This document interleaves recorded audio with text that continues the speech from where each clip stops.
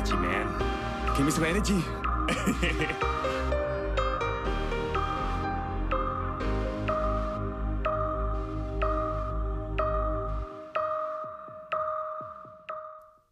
Welcome to the 11th episode of the I Am Christopher podcast.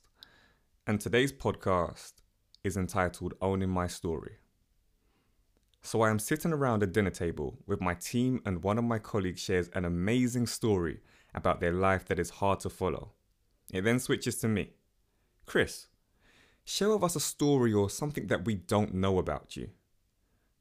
I think about it and then I falter. Sorry guys, I can't think of any stories to share. The story replaying in my mind, however, is my escape. My escape from ending up in jail or dead at an early age. I didn't live a notoriously criminal life. I didn't grow up in the worst area, but I escaped. When people ask me whether I am still in touch with my school friends, unfortunately, it is a no. Our lives changed a lot.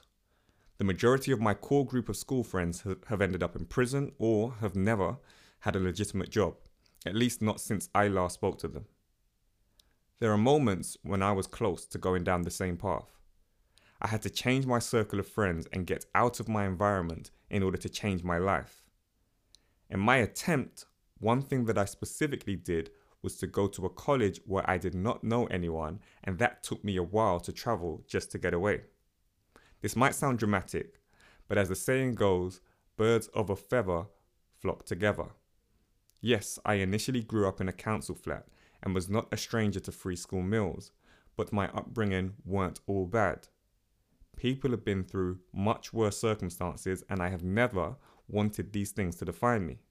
On the other hand, by not wanting to share this side of me, I am hiding away from a key part of my story. I joined the corporate world and did not want to submit to the black stereotype, but this refusal led me to provide a shade of myself, no pun intended. For example, in addition to the story that I neglected to share, I often hide or play down the fact that I rap. This is despite the content of my music being far from stereotypical. We all have a story to tell. We should not shy away from who we are and our experiences in fear of the judgment of others. The beauty of our story is exactly that. It is our story. No one can take it away from you. You choose how that story shapes and defines your life. Your story does not define you. How about you? Are you owning your story? Give me some energy, man. Give me some energy.